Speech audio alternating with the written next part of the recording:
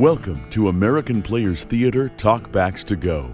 I'm Buzz Kemper, and I invite you to take a walk up the hill with Orange Schroeder and me as Orange chats with director David Frank about APT's production of The Game of Love and Chance by Pierre Carlet de Champlain de Moreveau, translated by Stephen Wadsworth. Hello, we're talking about The Game of Love and Chance with director David Frank, recently retired as artistic director of APT and happily still involved in directing this wonderful French piece as the fall play for American Players Theater. It's written by Pierre Carlet de Moreveau, who was a well-known playwright in his time, very prolific. And the play was first performed in 1730, so we're going back to close to the Elizabethan time. And I wanted to ask David to start with, the play is a little bit like Shakespeare in that it has mixed up couples, but not, from what I understand, as many characters as a Shakespeare play might have had. No, it's very, very different from Shakespeare. It does, have mixed up couples, and that's central to this particular play, and actually very central. It's funny, I've just come from a production of Comedy of Errors that also has mixed up twins. But other than that superficial similarity, they couldn't be more different. Shakespeare, it's something that always fascinates me, is trying to find the specific, unique, unusual voice of that playwright.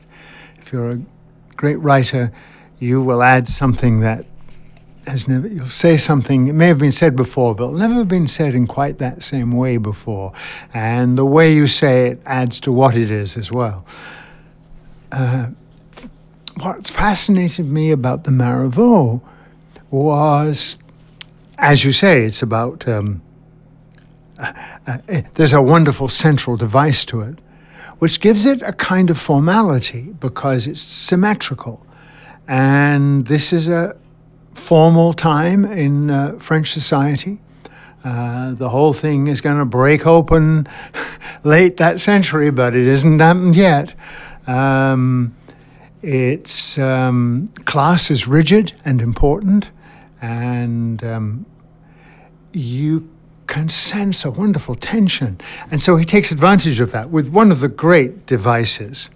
If Comedy of Errors was a great device, the Game of Love and Chance has an equally great one. And it's actually something that is evident very early in the play, so I'm not revealing any secrets when I describe what the device is, which is that in a family in which there is a marriage that approaches an arranged marriage, that actually part of the joke is Dad is always saying, hey, it's up to you, do whatever you want, but you don't believe him for one moment.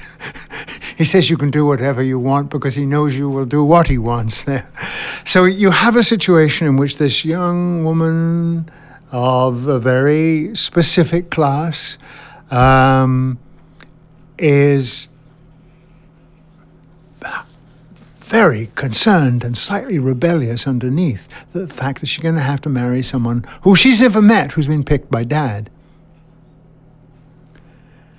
So she opts for a device, a disguise. She disguises herself with her servant, swaps, so that she'll have a chance to observe him as servant without him knowing who she is. What she doesn't know is that he's decided to do exactly the same thing.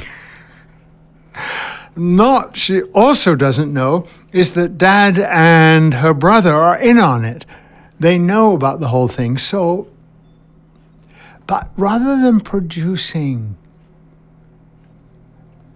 kind of freewheeling chaos that Shakespeare would have had brilliantly, or Molière would have had 75 years earlier, approximately, this produces a piece that is on the surface formal, and so the form is obvious and playable, but underneath it is rebellious and emotional. And it's the clash of the form versus the reality that I find particularly interesting, and the source of something that is both funny and surprising.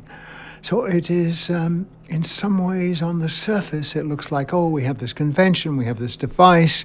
I'm don't know that anyone's ever had exactly that device before, but similar, whether they're twins or in this case, a very different device, but nonetheless a symmetrical device where the other half doesn't know that the other half is doing the same thing. It's a fascinating piece. And you mentioned the form before. What does it owe to the Commedia dell'arte form? Well, it's famous for having sprung from that. But of course, the Commedia dell'arte was highly improvised and very free in its origins. Tell us a little bit what it is in case people don't know. Commedia dell'arte, well, it's an Italian... I'm no expert on this, but it's a tradition in the Italian theater, improvised with very famous stock characters, Harlequin famously so, and Harlequin will actually appear in this. And it had an intense tradition, and the stock characters were part of its charm because as soon as they saw Harlequin, they knew what he was up to, and he was the exciting, dashing rogue. In this case, Harlequin in the Marivaux, La Game of Love and Chance, Harlequin actually becomes the servant that the young man, potential lover, swaps with, because they both swap with their servants. So you allow two servants pretending to be aristocrats. So anyway, that tradition, which comes to France, and there is a theater that espouses the continuation of that tradition. But Marivaux became famous for taking one of those stock characters and turning them into someone quite real, even though they had characteristics of the stock character. So he really advanced, changed. It wasn't really, each great writer builds on the other earlier writers. Without Marlowe, there's probably no Shakespeare. And on and on there. So in this particular case, yes, he builds on the Commedia dell'arte tradition, which is a well established with a lot of improvisation, but growing number of texts that started to be known. But within that, room for lots of improvisation, and an actor who always played a certain role, and an audience that would be familiar with what those expectations were. So he'd come on stage and there might be we know what's going to happen now. But it's it has a bigger nominal connection with Commedia dell'arte than it has an actual connection, because the piece is far from improvised. And I think of Commedia dell'arte as being partially mimed, and you mentioned a connection with the White Church. Yeah, we are going to.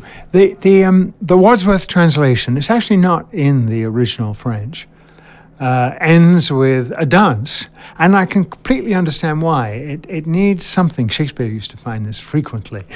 We need something to wrap it up. A dance. But I found it a little arbitrary just going straight to a dance when that medium hadn't been in the evening at all. And then, because I've always admired their work and I've actually in the past worked with some mimers from the same school. And because I was interested in the formality and was interested in introducing the idea of dance, it suddenly occurred to us that we could suggest dance right at the top. That's actually more mime than dance, but I think an audience will go away saying, there was that odd storytelling dance at the top.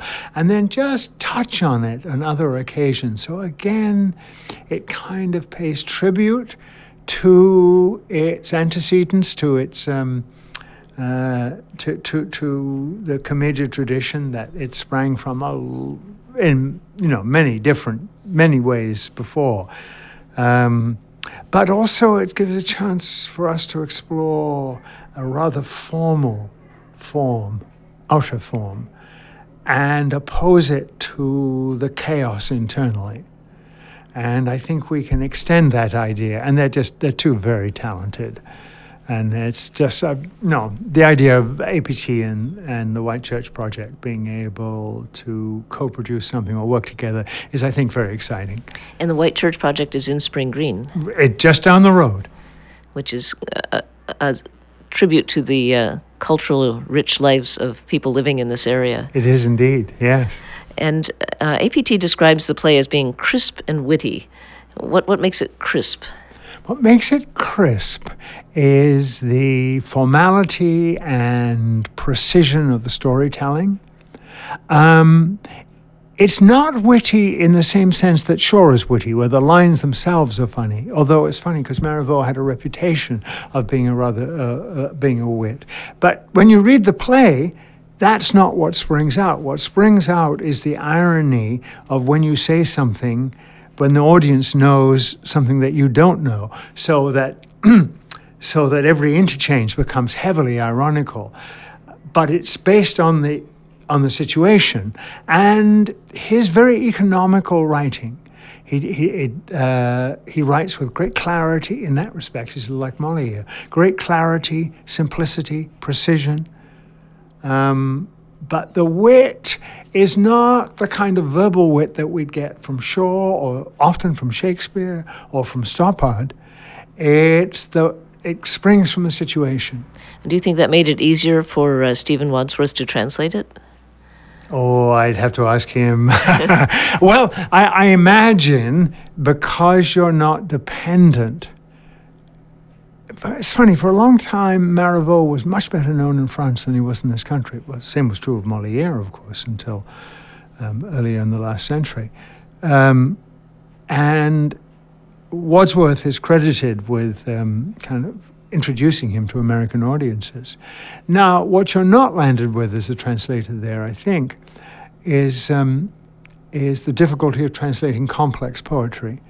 But you still have to translate the precision and what turns out to be a very witty, they're witty scenes because of situation and that kind of irony. And will it be set in the 1730s? Yeah, approximately. Bob Morgan isn't going. They're wonderful clothes. We've already designed them. Yes, give or take a decade here or there.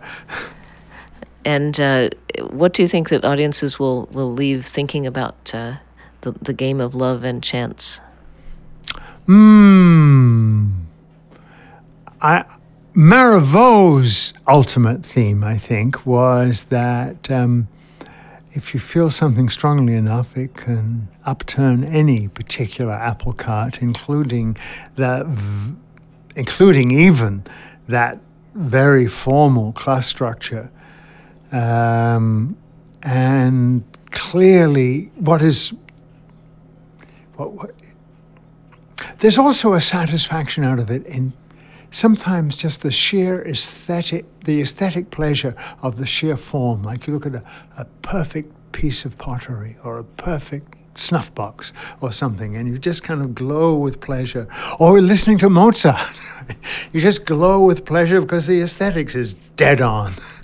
So I hope that feeling will be there, as well as the feeling that what is personal is even stronger than what is imposed by society. And that experience of something classical is something that we only get at American Players Theatre. Thank you so much, David. Thank you.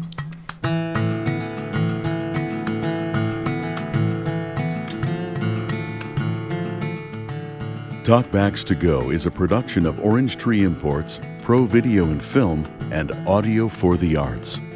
Your host is Oren Schroeder. I'm Buzz Kemper. Our music is by Steve Tibbetts and is used by permission of the artist. Please find us on iTunes and YouTube under APT Talkbacks to Go. Thank you for listening.